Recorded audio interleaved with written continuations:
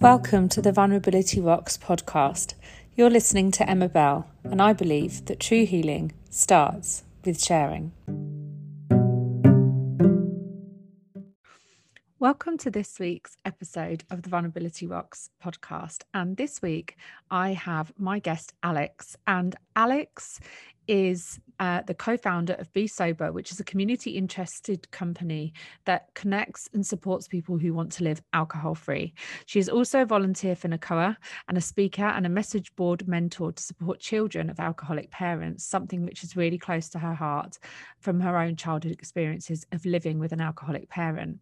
Now, Alex has been on a journey of her own, which we're going to unpick and unravel and discover together today. She has been wonderful to me through some recent challenging experiences in my own life, and I've really connected with her, and I'm really excited for you to get to know her too. So without further ado, we will get into the podcast. Welcome, Alex. Welcome to the podcast. How are you? I'm really good, actually. Thank you, Emma. Apart from the fact that we're still locked down and I'm in the same boat as everybody else in the UK. But yeah, I'm good. I'm really good. Let's talk about that for a minute, though. Like, how is that? Because it's just been going on forever, right? Like for everyone. We're stuck in this perpetual state of when's it going to end? Yeah, I think the hardest thing for me, and I've just actually been speaking about it, is my children, the impact it's having on their mental health, and being able to feel that from them and being helpless to do anything about it, because we're a really open family. We talk through problems, we talk through issues, but that's all it is at the end of the day, is talking. And you can't get out and get them with their friends and get them socializing and get them doing, there's no division between home and school. So, you know, I'm not only being mum, I'm also trying to be teacher, which is my previous profession, but not their teacher, and they're not used to that side. So yeah, and it's just not being able to see any end to it. That's the hardest thing for them, and therefore it's the hardest thing for me. So yeah. Hard. But it's okay, you know, it's still very much a first world problem to me, that, and we just muddle through.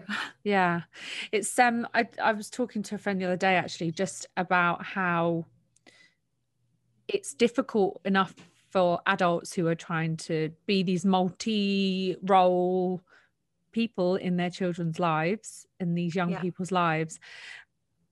As adults, we are able to have like more insight, more awareness, more otherworldly experiences to help us kind of go, but we can be okay and we can muddle through, and, you know, we get through this time.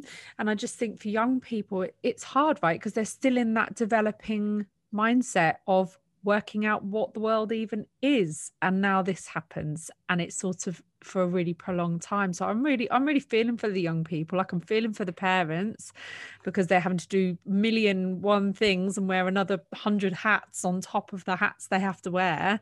Yeah. And then the kids are also doing their best. Like, everyone's just doing their best in a really tough time.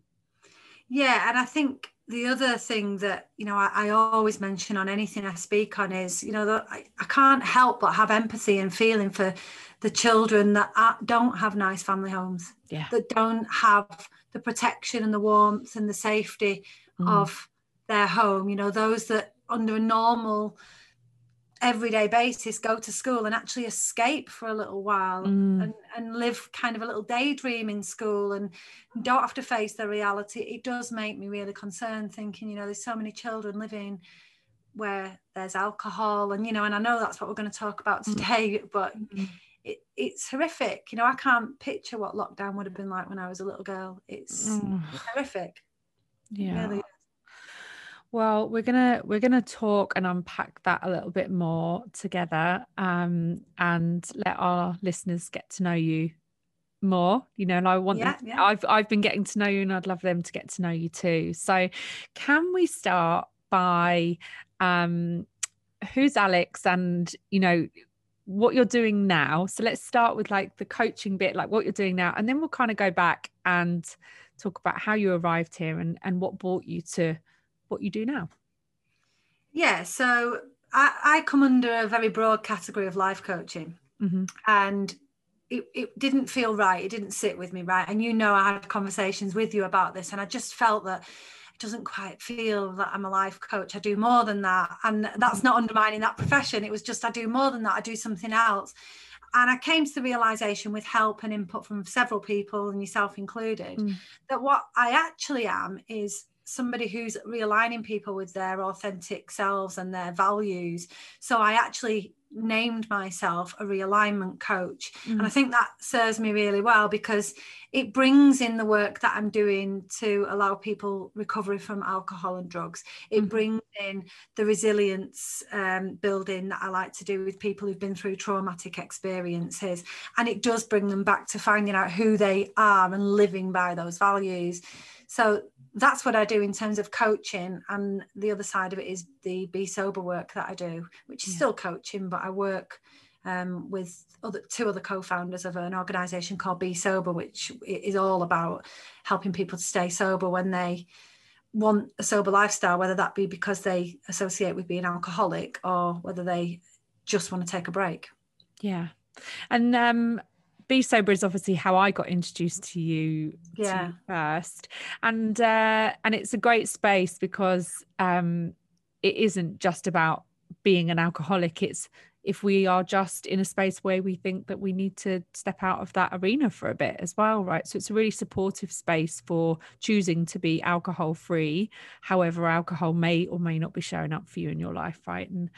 And I love the content that comes out, and I've shared it with people as well, and I know that it's helped people. So it's good what you're doing. Yeah, we do get told quite a lot that not only are we, like you get platforms that say, come and join our safe space, but then it's not always multidimensional. It's kind of saying it and not living by it. And the feedback that we tend to get is you provide that safe arena, you have that safe arena, we feel safe, we feel a belonging, we feel a community. So we've really achieved what we wanted to achieve, which was bringing together like-minded people to form a supportive community and a network of friends. So that's been our main aim, and that's what we've achieved. So yeah, really pleased with that. And it's funny, isn't it? Because even whether you define yourself as an alcoholic or not, anybody that goes out and has a drink at the weekend, when you decide to step out of that social setting and to step into something new, as you know, I haven't had a drink for nearly 2 years, and I wasn't an alcoholic, but it certainly wasn't helping my mental health. Yeah. I felt it afterwards. And when I decided to really not drink again, and not as a self-punishment, because actually I feel better. It is a little bit like, oh, so what do we do socially next? Right? Yeah. Because it is everywhere. And you sort of feel like everyone's like, oh, well, when you want to come and have a drink, come and have a drink, kind of thing. Or, oh, you're being a bit boring, and all of that. And it's this social kind of pressure that I think can kind of make someone go back to doing it for social kind of pressure rather than sticking to what they want to do. Like me, for example, not because I had a drink problem, but because actually it made me feel more anxious. It made me feel more down, and living with bipolar, it just wasn't helpful for me, right?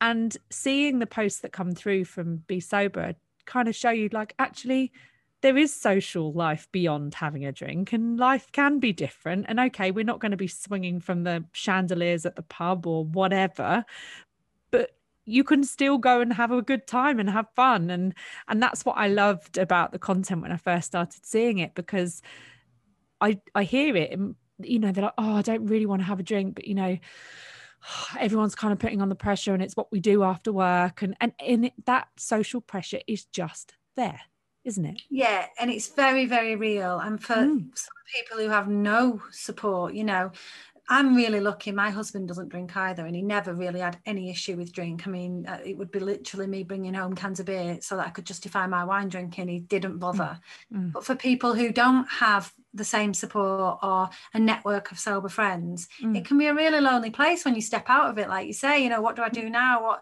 What's my identity without alcohol? Because we associate our, for me, it was, oh, I'm the life and soul of the party. I'm fun. I'm the clown. I'm this, and all of those things. When I took alcohol away, actually, I stepped back and thought, I'm not even that person. So it's a huge journey once you stop drinking and that you've got over the kind of physical addiction bit that you didn't realize was there.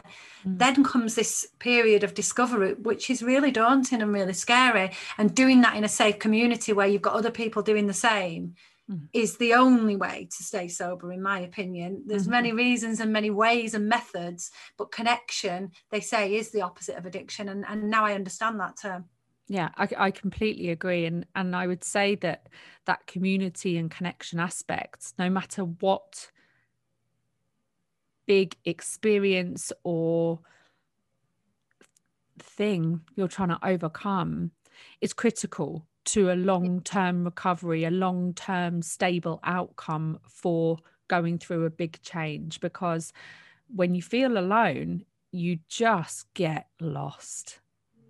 Yeah, and often when you feel alone, you start to act like you're alone. So it might not be the case, you might be surrounded by people, but if they're not on a level and they don't understand and have compassion or any form of empathy for your journey, they can't get down in that space with you. So you are alone. Doesn't matter how many people are around you, you are alone. And it's funny that, because I was talking about, and again, we may go on to this, but talking about the period of time where I'd had my miscarriages and I was surrounded by loving family members and friends and everybody, I had so many people, but I'd never been lonelier in my life. Yeah.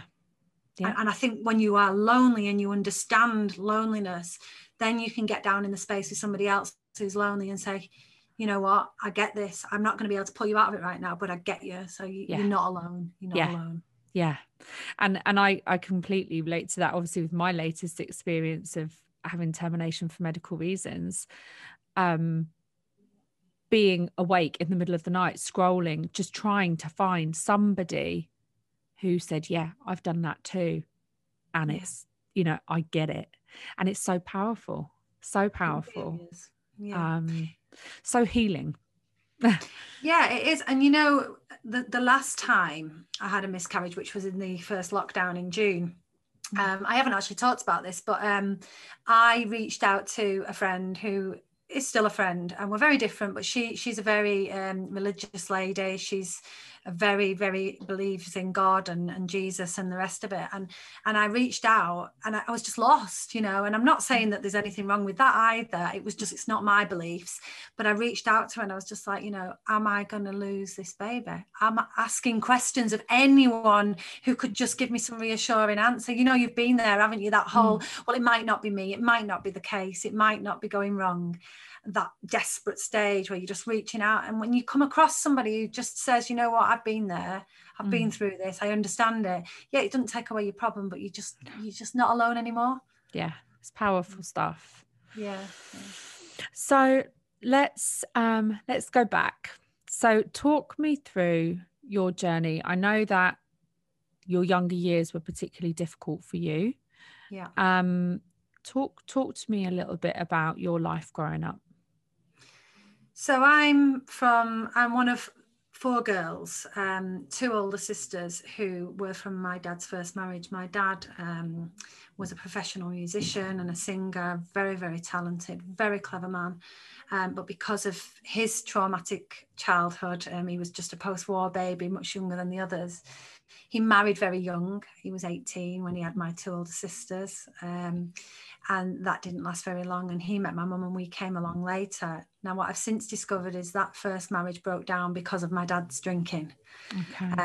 She was a very quiet lady, and his lifestyle just didn't match hers. She was there at home bringing up 2 babies and he was out pub and club singing and drinking. And when he met my mum, and it was mid-70s, they lived a very kind of, the peace life and traveling all over, and she was more than happy, child-free, more than happy to join in with that lifestyle and go and support him around the pubs and the clubs. So when I was born, and I'm the oldest of the 2 of us, my dad was still singing on pubs and clubs, but they had also bought a pub and started to run it. And with that came all sorts of pressures for them. And both of them were very sociable, and alcohol just took them in. It just took, like it could anybody, like it did me, working in the pub, using tips to buy a drink and socializing, then my dad going out. So it was a very alcohol fueled childhood. It did not feel abnormal. And I know that you'll get that. It did not feel strange. It did not feel weird. And the way I talk about it sometimes is quite detached because that was my normal life. But I guess looking back from a very, very young age, I remember very big arguments and a lot of violence, never aimed at me or my sister, but I certainly saw a lot of very big, violent arguments, and injuries. And I quickly adopted this role of protection over my sister, who was 16 months younger than me. And that would involve all sorts of things. So recognizing very early that maybe my dad had too much to drink and being quite on guard about how he might react, recognizing that my mum was getting upset and looking back probably suffering from depression herself, and trying to fix things. I became the fixer, and whether that meant picking up broken glass from a very young age and sweeping it away, or whether it meant trying to literally get in the middle of them and resolve arguments. But that was my childhood role. What I realise now is that's probably why I developed an anxiety disorder in my adult life, because obviously it wasn't very stable. I felt very loved. I was a very, very loved child. And I really, truly believe now they did their best with the tools that they had. But it was a frightening place to be. And it was an embarrassing place to be as well. I held a lot of shame for years. The neighbours could hear what was going on. My friends could hear what was going on. I couldn't have certain people round because of the environment that I'd grown up in. It meant that there were many troubles. So I didn't have what the other children had. That led to some bullying. But I was still really protective. And I know I've kind of flipped through it there, but I'm trying to kind of put in a nutshell. What do you mean by you held embarrassment? So I went to friends' houses and I would watch their family lives. They were no more loved or cared about than me, but it was too normal for me. So I remember going to a friend's house and knocking on the door, and the whole family was sat around the table with party hats on, celebrating the cat's birthday, I believe, or the dog's, one of the pets anyway. And I remember thinking, well, this is really weird, but it was looking back, it was a family thing to do. Yeah. And they were doing it clearly for the kids. But I remember, and I was probably maybe 8 years old, and thinking then, well, this is really weird. Like, what's going on here? In my house, we're having parties. We're like up till midnight and playing the guitar and dancing on a weekend, not celebrating the cat being 3, like. That's not what my parties look lucky like. Cat, by the way. Don't say that. My cats might overhear and start wanting birthday parties. They are close. But I thought, like, that definitely wouldn't have happened in my house, a birthday party for the cat. But, like, as an adult, I look at that and I think, oh, that's really cute. It's cute. It's sweet. And I think for me, that's what some of the things that started to make me feel, well, I don't kind of have that at home. My family life's different. And I wouldn't say I thought it was bad, because I didn't. I was in it and it was normal, but it was different. And that stopped me from kind of being open about things. I started to hide things, started to cover things up. I wouldn't tell my mum and dad about parents' evening because I didn't want them smelling of wine when they're in front of the teachers. And it became shameful. I'm no longer ashamed of it, but as a child, it became shameful. How did you, I'm curious, I'm really curious to try and understand better. So how did you, maybe you don't remember, I don't know, arrive at knowing that if your parents came to parents' evening smelling of alcohol, that wasn't a good thing? I think it was comparing myself to other people and seeing what their parents looked like, what they wore, what they acted like, Mm-hmm. and just feeling that mine were different. And that was Okay. fine, and that was fun behind closed doors. And I actually enjoyed quite a lot of the time with my mum and dad. They were great fun. But in kind of a school environment, when they would be the ones who had gone to the pub before kind of a concert and then would have maybe wine afterwards, and maybe I could tell they'd had a drink. Yeah. Yeah, and looking back, probably nobody else would have even noticed. It was just my perception of the situation. And, you know, I became quite, oh, does anyone know? Very aware of what people might think of me. Yeah, but I think it came more from the comparison of what I thought was normal. I'm not sure there is a normal now, by the way. Neither am I. I'm not convinced.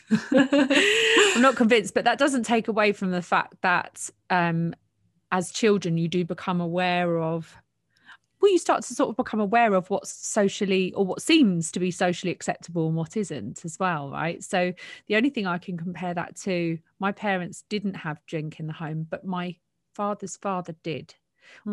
My grandfather was an alcoholic, and I remember being stood, I must have been about, I don't know, 13, and I was stood up on the corner near the corner shop with my friends, and that side of the family was quite well known because they had family businesses, and we were stood there, and his car was obviously blind drunk. His car came screeching up onto the pavement, almost mounted the wall, you know, this little wall, brick wall, this small town.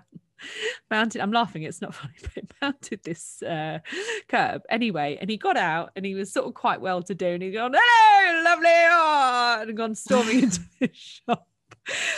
And my friend said, "Do you know him?" And I said, no, I don't know who that is. And I remember thinking, and I didn't know, and it's interesting you say that, I didn't know why, but all I knew was I need to just say, no, I don't know who that is. And it was my grandfather, like it was my grandfather, right? So I could detach from it because it wasn't my parents, because I couldn't, you know, if it had been my mum or dad, I wouldn't be able to say, no, I don't know who they are. But, you know, I could have just, in my mind, I was like, I could just pass him off as someone else's granddad, you know, like I didn't know why I needed to do that, but I did. And then he came out with a big bottle of whiskey, got in the car, and then charged off, you know. And they're like, "I'm sure that's your granddad." I said, "Oh no, I don't think it was. I think you must have misseen," you know. Yeah. Oh my God. And I think for me it was very similar to that. I mean, my mum was not alcoholic, I don't think. I think my mum was if you can't beat them, join them. Yeah. And she was happy to live my dad's lifestyle, and it fit in. And you know, it's important for me to say as well, probably a good 70% of the time there was no problem. My mum was working, she was a hairdresser, my dad was doing what he was doing.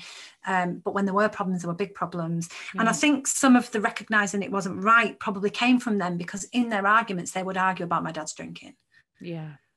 And it would be, "Oh, you're just an alcoholic." And I think, you know, I would kind of pick up on that. And certainly on my mum's side, my nana on my mum's side, and my auntie who's on my mum's sister, I would hear them talking about my dad in a negative way, or, you know, he's dragged their mum down, or, you know, whatever would be used. And actually you would jump straight into defense mode. No, he hasn't. They're both the same as a child. And we would actively argue that they were both the same, because we didn't want to think of this wonderful dad figure who was fun, who did teach me the guitar, who was very clever, who was a musician, all those things, wasn't being liked. So I think that was really, it's so hard to find that balance of, you know, actually not being happy and being scared and being afraid and all those things, but then not being able to say that for fear of judgment. And that's when you start to hide and feel the shame and the embarrassment. And then, so just kind of talk me through, so you were at home till, when were you at home till? 19. So I was 19, my sister was 17. Here's another thing, you see. So they were very wild, like I say, my parents. And they just got up one day and announced that they were moving out. Yes, you heard me right. They were moving out. They were moving out. Yeah.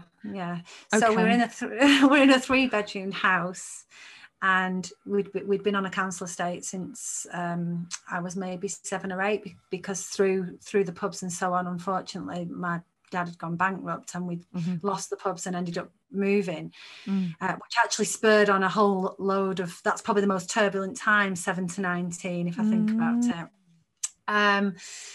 And yes, so I get to 19, my sister was 17, and my mum and dad just said, right, we've found a 1-bedroomed house and we're moving out. You're going to have to move out. So both of us just went, oh, okay. And that was it. We just, all three of us left the family home and went into our own separate houses. Like disbanded. Yeah. They moved into their 1 bed. It was clear we weren't going with them. And we went in the cupboard. I started living in the cupboard. Yeah. So, oh my gosh. Yeah. And so you said, oh my gosh. And, I'm not laughing at your situation, but, we've had other conversations about life stuff, and you just think it's just nothing. Life is just crackers, isn't it, sometimes? And you kind of go, when you're younger, these things happen and you just kind of go with it. And then it's only when you get a bit older, you look back and you're like, that was a bit mad. Yeah, and the thing is, you're so resilient and you're so used to kind of dealing with difficulty and adversity that you just take that other thing in your stride. You're just like, oh, okay, I've got to find somewhere to live. So I ended up moving in with a boyfriend and then marrying him far too young, because I was in that situation of, I need some more stability. I mean, I married him when I was like 20 or 21. It lasted for about 8 months. Did you know, it makes perfect sense to me that would be, or could be, a natural step from that situation, though. Yeah. It caused a lot of problems, actually, because my sister saw that as me abandoning. It's funny when we speak about it now, she saw that as me abandoning her, because I moved out first. So that we were all in the house, we got the news, I moved out because I had a boyfriend, and then she was left behind, still dealing with the turbulent home life. And we've spoken many times over this, and I always saw myself as this protector, and yet she would say, you left me. Oh, wow. Yeah. And you said that the ages between 7 and 19 actually were the most turbulent times. What was going on for you during those years? So I was a really good child. Anything that was given to me to learn, I would learn. I've excelled in maths, I excelled in music, excelled in science, and I, to please them all the time. My sister, not so much. She wasn't as academic as I was, and she was a little bit naughtier and got up to no good. So a lot of the attention was diverted to her. So in reality, I was getting away with murder, actually, because I was seen as this good girl. But actually what I was doing is going out, sneaking out the house in the middle of the night, taking drugs. And when I say drugs, I mean, it was at the time cannabis, and then I did go on to speed for a while, doing that around, 17, 18, all just dabbling, but nonetheless potentially dangerous. And dealing with these arguments and the fights, and all the while drinking with my friends every single weekend on the street, 2 litres of cider, getting drunk, park benches, snogging boys, you name it, just getting up to stuff that I probably didn't need to be getting up to at that age, if I'm honest. And then I kind of, all the while, was holding down, and it's the story of my life, actually, I'm holding down this perfect outward image. So, straight A's in school, goes on to sixth form. I actually burnt out in the first term of sixth form. I was going to college in the town centre, and it was about an hour's bus ride from where I lived, and by Christmas I'd actually dropped out of college, and that's the first time I recognised I had a mental health problem, but I didn't recognise it at the time. It's now retrospectively, but that was stress of trying to be this perfect child, doing the travel, having the part-time job. And I ended up going to work then for 2 years before I went back to sixth form again. And that's been kind of a pattern as well. I go off, I burn out, period of really not being well, and then boom, back in, let's do something just as challenging. It's so I think when I say challenging, I mean in terms of that was my parents' heaviest drinking period. that was when the most fights and arguments would happen. Mm-hmm. But we were also living in, like I say, in this estate, which was a rough estate, and I'm not ashamed of my upbringing whatsoever in that sense. I had some great friends from there, but it was dog eat dog. I mean, the first day that we moved in there, we both got beaten up, me and my sister, on the way to the shop by an older girl who pushed us into the building site and gave us both a big slap. And we both ran home crying. And we'd come from this background where we lived in pubs, but it was quite, we were quite well respected as a family because my mum and dad owned these pubs, and we went to a nice school. We got on this estate and both of us go home with slap marks all over our faces and dirt where we'd been pushed into the ground. And it was the first time really my dad said, you can't, you come home like this now, and this is going to happen to you too for the rest of the time we're here, and we're going to be here for a while. You get back out there. And it actually sent us out to have a fight with this girl, physical fight. And we were 7 and 5. How did that go? Did She you didn't go do it back again. out? Did you go We back went out? back out. Yeah, I remember crying and feeling really shaky and going back out. And there was a bit of pushing and shoving. I mean, we were kids, but there was a bit of pushing and shoving and don't do that to me, and a bit of hair pulling. And then very quickly it was accepted, they're just as tough and rough as us, it's fine. Yeah. Oh my gosh, the things that go on when we're younger. Yeah. And it was, it was different.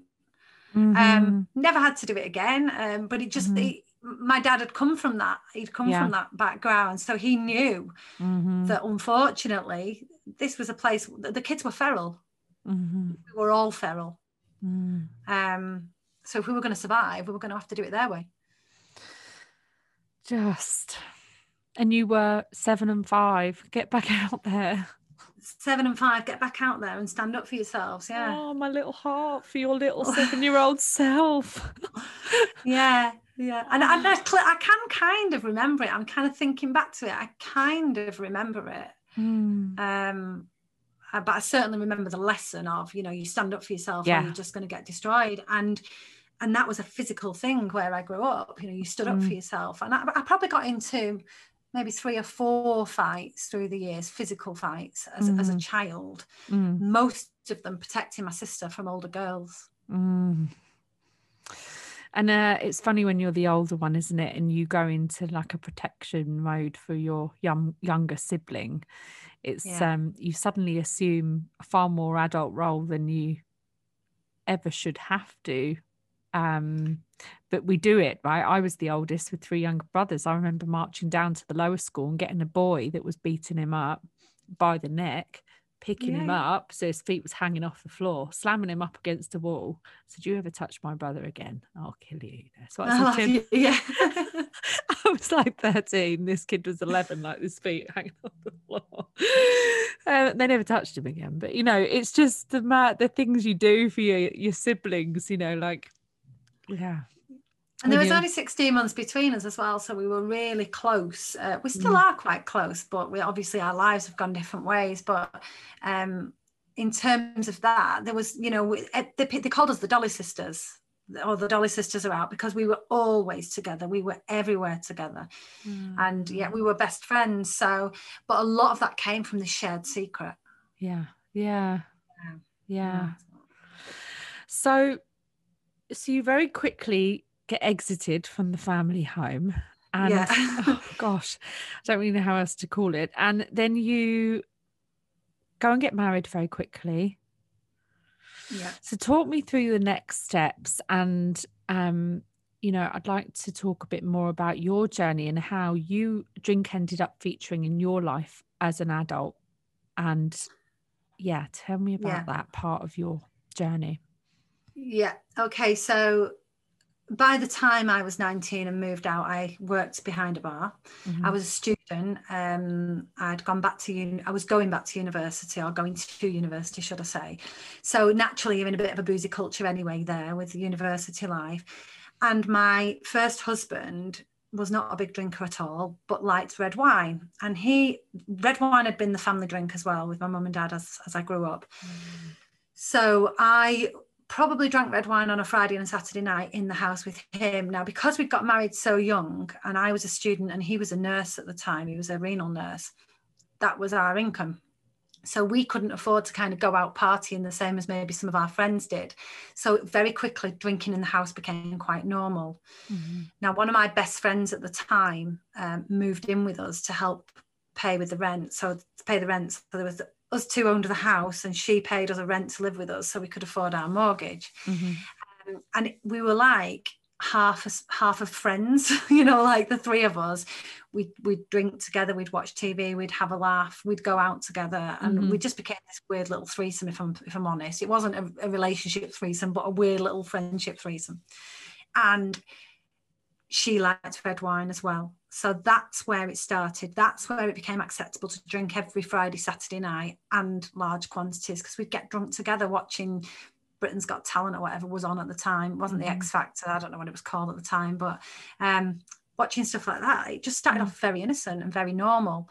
And because I'd grown up in pubs and then I was working in them, I was good at it. I was good at integrating and mixing with customers, and, you know, letting them buy me a drink and having one behind the bar, and then staying afterwards for after time and things like that. I was just good at it. I guess looking back, the first time I realised I had a problem with drink, because I've never been able to stop once I started. But again, it's looking back at the time I want to recognise this, was my graduation from university. So I'd finished the exams at lunchtime. It was my last day, and I was supposed to be going home for a meal with two friends with my then husband. And looking back, I was just playing house, you know, like which 19-year-olds having dinner parties? Do you know what I mean? It's not, I was playing house. That's what I was doing, 20, however old I was, 20, 21 maybe. And all my friends were going out to celebrate the end of university, and I wanted to go. And so I phoned him up and said, I'll be a few hours. That was at lunchtime, and I rocked up asleep on Victoria train station in Manchester at 5 a.m. and he had to come and collect me. And I'd gone home in my friend's jacket. My mobile phone battery had run out, and I had photographs on my phone of people I didn't recognise. I couldn't remember it. And I had to go back the next day to swap coats, and between three of us, we'd had 9 bottles of red wine. Wowzers. Yeah. And that's the first blackout big event I remember of many, many, many, many, many. And I told that story. I wore it like a badge of honour. So if I fast forward, all that's happened, I then remarried. We actually separated, went our separate ways. We were just too young. There was nothing wrong with him, nothing wrong with me particularly, just too young. Met somebody else, and he was a drinker. And it was like a match made in hell. When we drank, we fought. It was violent. It was just the same as it had been. And then I ended up having 2 children with him. And drinking in the house was a thing. And he actually attacked me one evening because he thought I'd been having an affair. We were living out in Cyprus. He had my phone. He was looking through my messages. And it was a very innocent. If I'm not innocent, I tell you I'm not innocent, you know.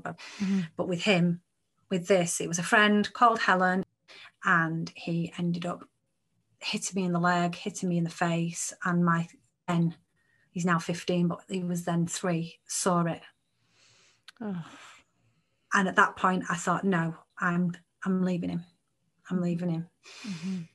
So just to kind of put all this in context, around the same time, so I travelled back to England with my children, left him there.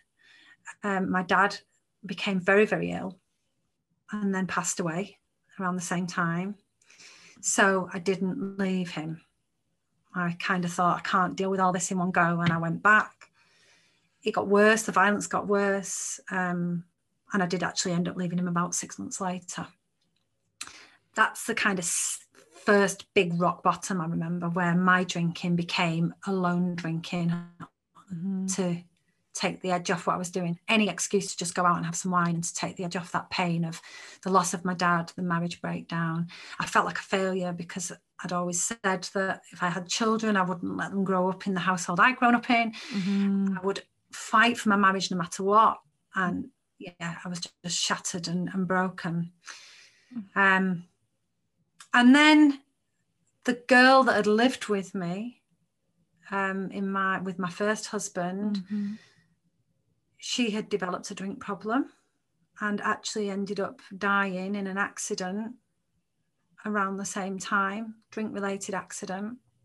Oh my goodness. And of course, all these people around me looking back, I've got all these benchmarks that seemed worse than me. So I'm not seeing that I'm just the same. It could have been me that did that. It could have been me that had the drink-related accident. But no, I've got all these people that are worse. And I say worse with, air commas. Yeah. He's worse than me as my benchmark. So, okay. Yeah, I was in a really bad place at that point. Yeah. Such a lot happening to you and around you, all in such a condensed space of time. Yeah, and all the while, and this is the thing that, when I came back from Cyprus with my children, I returned, my father had died, my marriage had broken down, I had nowhere to live, and I had no job, and I had no money. So I was in masses of debt as well from credit cards, spending on credit cards. And I remember sitting on the floor in my then rented front room and just looking around and thinking, what is the point? Like, I've got nothing, I can't do anything.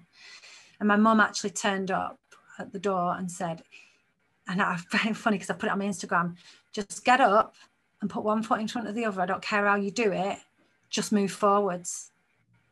And she dragged me up off the floor and said, your kids aren't going to go to school unless you find them a school. You're not going to be able to pay for a car unless you get a job. You're not going to be able to find a house unless you get a job. Get on the phone. You're a qualified teacher and get your job. And I did that day. I phoned up and I got myself some temp work working in a school. Yeah. One foot in front of the other, right? And do you know, when you're in the darkest of spaces, and I've been in a couple myself, sometimes that first step is just, it feels so hard, doesn't it? That one step is all it takes to just start to go in a different direction. But it can feel like you're literally stepping on the moon, big. It really does. And it was a physical thing for me, because when she walked in my house, I was sat on the floor in front of the radiator with my two children running around somewhere. They were babies still, 3 and 5 maybe. And I couldn't see. I couldn't see past the empty front room with no furniture, the credit card bills. It felt like everything was caving in on me. I wanted my dad. I just wanted my even though I'd been scared a lot in my childhood, he was also massive security for me, my dad. He was very, very strong. And all I wanted was my dad to tell me it was going to be all right and that I'd be able to do it. And for the first time, I felt very, very alone. Yeah. So you say this is one of your rock bottom moments. Yeah. Talk to me about that, because I know that sometimes people say, oh, that was a rock bottom, but it wasn't the rock bottom. And so talk to me about your experience around that for you. So for me at that point, I really felt hopeless. And the only thing keeping me from doing anything harmful to myself was the fact that I had these 2 young children that depended on me. But for the first time in my life, there were cracks showing. So, I wasn't getting onto feeding them on time, and the story was caving, and the routine had gone, and I could tell that I wasn't right. I wasn't okay. But when I started to kind of pick myself back up and do the things that I needed to do, and get a job and move back into the house that I was renting, all of those things that I needed to do, when I started to do them, I just started to feel okay again. So I didn't really do much about it. I went to the GP, said I didn't feel well, got put on antidepressants. That was about it. And at the time, I just kind of got on with it. There was no self-development work went on. There was no self-care. I certainly didn't stop drinking. In fact, my children were then going to their dads 6 days a week, every 2 weeks. So I was having them for 8 and he was having them for 6.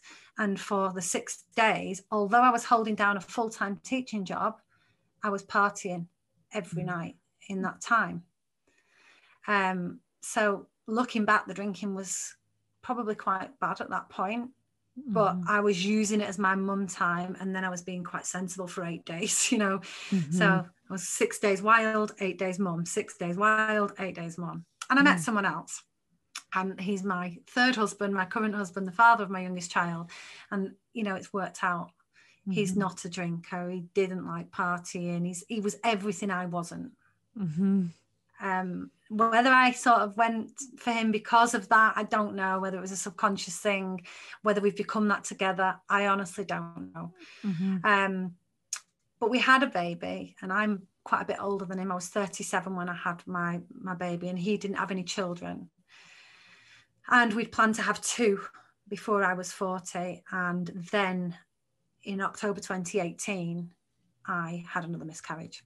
I had a miscarriage, sorry, not another, I had a miscarriage. And I had the miscarriage. I went to the hospital for my 12-week scan. I was just about starting to feel a little bit better, you know, from the morning sickness and everything. And I went in there and she said, how are you feeling? I said, yeah, I feel okay. I've been really, really poorly and tired, but I'm feeling a little bit better. I've started to come out of it. And she switched the screen off. And it hadn't even occurred to me that there could be anything wrong. It just hadn't occurred to me. And she looked and she said, I'm so sorry, you know, that the heartbeat has stopped. And I just wanted to know when did this happen? And she said, well, it looks about 2 days ago. Oh. And she said, there's no sign that you're going to miscarry just yet, as in you're going to lose the baby. You need to go home and think about what you're going to do. We're just going to get some counselling.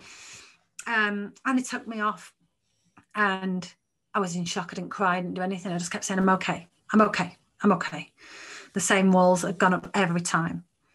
And I sat in the room, and she said to me, you've got 3 options. You can have the medical intervention, you can have the surgical evacuation, or you can wait till this happens naturally. And I'd already stopped drinking, it's important for me to say, in the August, because I'd actually thrown a sandwich at my husband's head in an argument on August bank holiday. And he'd said, look, this is not happening. You need to sort yourself out. You need to stop. This is before I got pregnant. Yeah. And so I said, yeah, I'm going to stop. And I did, because I could tell he was serious, and I thought I'll take a break. And then when I found out I was pregnant, I took my eye off the ball a little bit with that and just thought, oh, well, I'm not going to drink now anyway. 9 months without a drink, I'll be fine. So during that time, I'd already been stopped drinking before I got pregnant. And I just sat in the chair and I said, I want it out. I want it out now. And I can't explain that unless you've been through it and you can feel the same. I don't know. Not everybody does. Some people say they wanted to hold on. I didn't. I wanted it gone. I wanted all memory erased. I wanted it to just not be there. I just wanted to move on as quickly as possible. And it was Friday, and they said the earliest we can do your operation is Monday. So I went straight to the pub. And that's where it started again. That's my second rock bottom. And it started again. Drink. Had the operation. I lost a lot of blood. I was very unwell. Drink. Breakdown. By the June of the following year, I wasn't working. I'd been in work, but then I'd gone off again sick because I couldn't cope. I kept having suicidal thoughts. I was having nightmares. Looking back, it was probably PTSD, because I was having nightmares that my children were being abducted, and violent dreams about them, violent dreams. I was waking up sweating and screaming. And that was the worst point in my adult life, the single worst point. And I just sat there, and I was a mess. And I phoned up my best friend, Lisa, who's one of the co-founders of Be Sober. She'd already been stopped drinking. And I said, I need your help. I need to take a break from alcohol for a month. And that was in June 2019.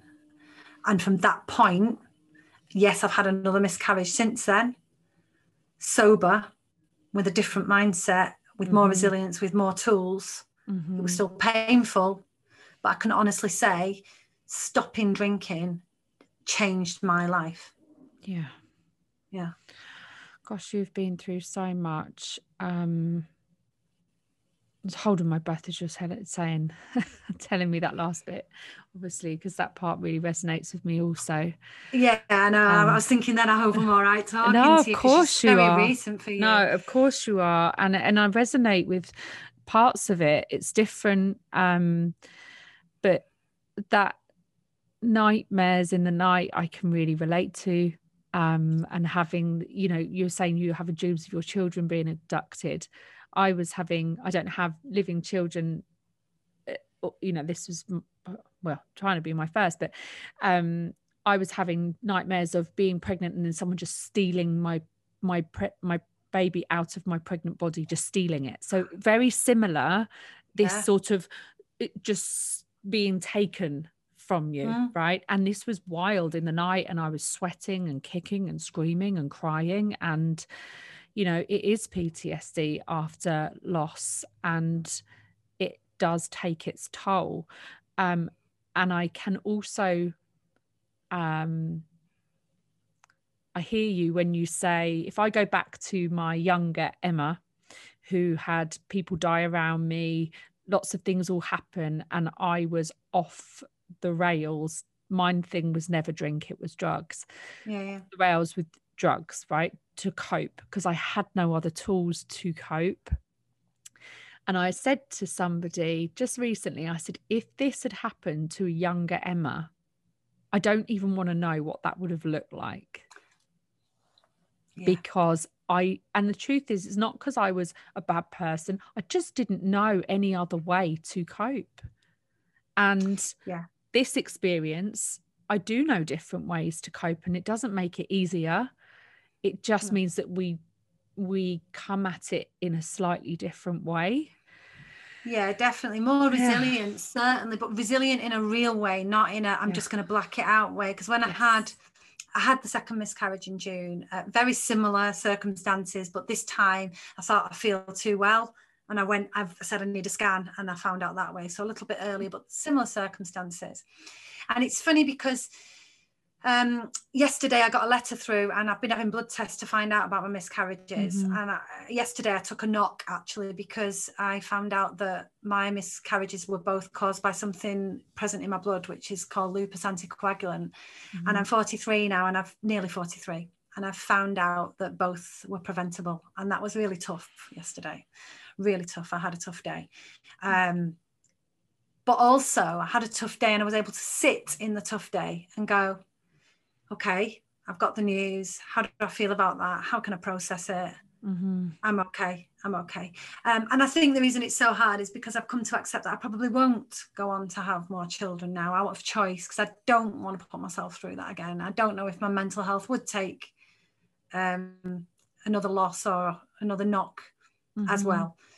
So as sad as it is, I think for me now, I've come to the point where I think what's going to be best for me is to not go through this again, even though potentially it was preventable. Oh, I'm so sorry you had that news. I mean, it's fertility stuff.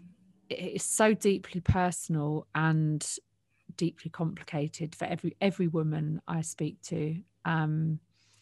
And what I would like to kind of go back to a bit is that I was able to sit with how I felt, and that part. And I do think that's a huge part when you learn tools to help you process. And this is what I talk about quite often. We can either cope or we can process. Yeah. Right? They're the two avenues. But often, until you've learned tools to process and feel, your only option is to cope. And the only way you can cope is the only way you've had modeled to you, that you've seen, or that you've used to escape. Yeah. For me, it was always put my trainers on and run and get out of my head, get out of my body, just whatever it is, whether we go to a different country, take drugs, do whatever it is, right? Escape. I've got to escape out of this. I've got to run. And it's really interesting for me how that can change when you learn ways to process, and that desire still comes up in me to run sometimes. I think, oh no, that's it, just get the stuff, pack the bags, let's go. Don't know where I'm going, but somewhere, anywhere. Not here. I get it. But it's that no, whoa, like like holding back the horses. Hang on a minute, let's just sit still. And you can only do that when you know that there's a safe way to do that. And that's the the hard but the magical part of this learning that I've certainly been learning. I find it incredibly powerful, painful, but powerful. Yeah, I'm with you completely. And yeah, I get it. And going through the things that I've been through in my life, they may sound tough, but I'll say, you know, I know we're coming to the end now, but it's what I will say to round off what I've said is that going through those things is what's made me the person that's now able to deal with and process the things that I need to deal with and process. So I'm actually, as much as I say that's my normal, it's my normal, I'm not detached from it like it might sound. I'm just accepting of it, and it's been a huge part of what's made me me. So yeah, I'm grateful for it in a weird way. No, I get it. I get it. How you sit there, and it's funny when you have conversations with people who kind of get where you're coming from. We all end up kind of sitting there going, I'm kind of grateful for, you're not grateful or you don't feel like you deserve what happened, but you're grateful for what you've learned as a result of the experiences that you've gone through. And that's kind of the feeling of it. I mean, this is, you know, nobody ever sits there and says, oh no, I think I'd like all of these things to happen to me, please. Yes, I'll order them. I'll have it, and I'll have it delivered to the door tomorrow. Like, of course not. Yeah. That's not what this is about. And it's not necessarily saying that we'd take that takeaway order and order them again either. But you know, like, you know, you wouldn't pick up the takeaway order now at 43 or at me 40 this year and say, yes, as a 40-year-old Emma, I'd like to do them all again, please. No, but I wouldn't necessarily change what I've gone through because of what I now learn and who I am for it. Right. And exactly. Yeah. Thank you for sharing your story, your life experiences with me. I'm sorry it's been so packed in. I really am grateful that you've let me on and let me share and wanted me on to share. I'm really grateful. Thank you, Emma. Thank you so much for your time.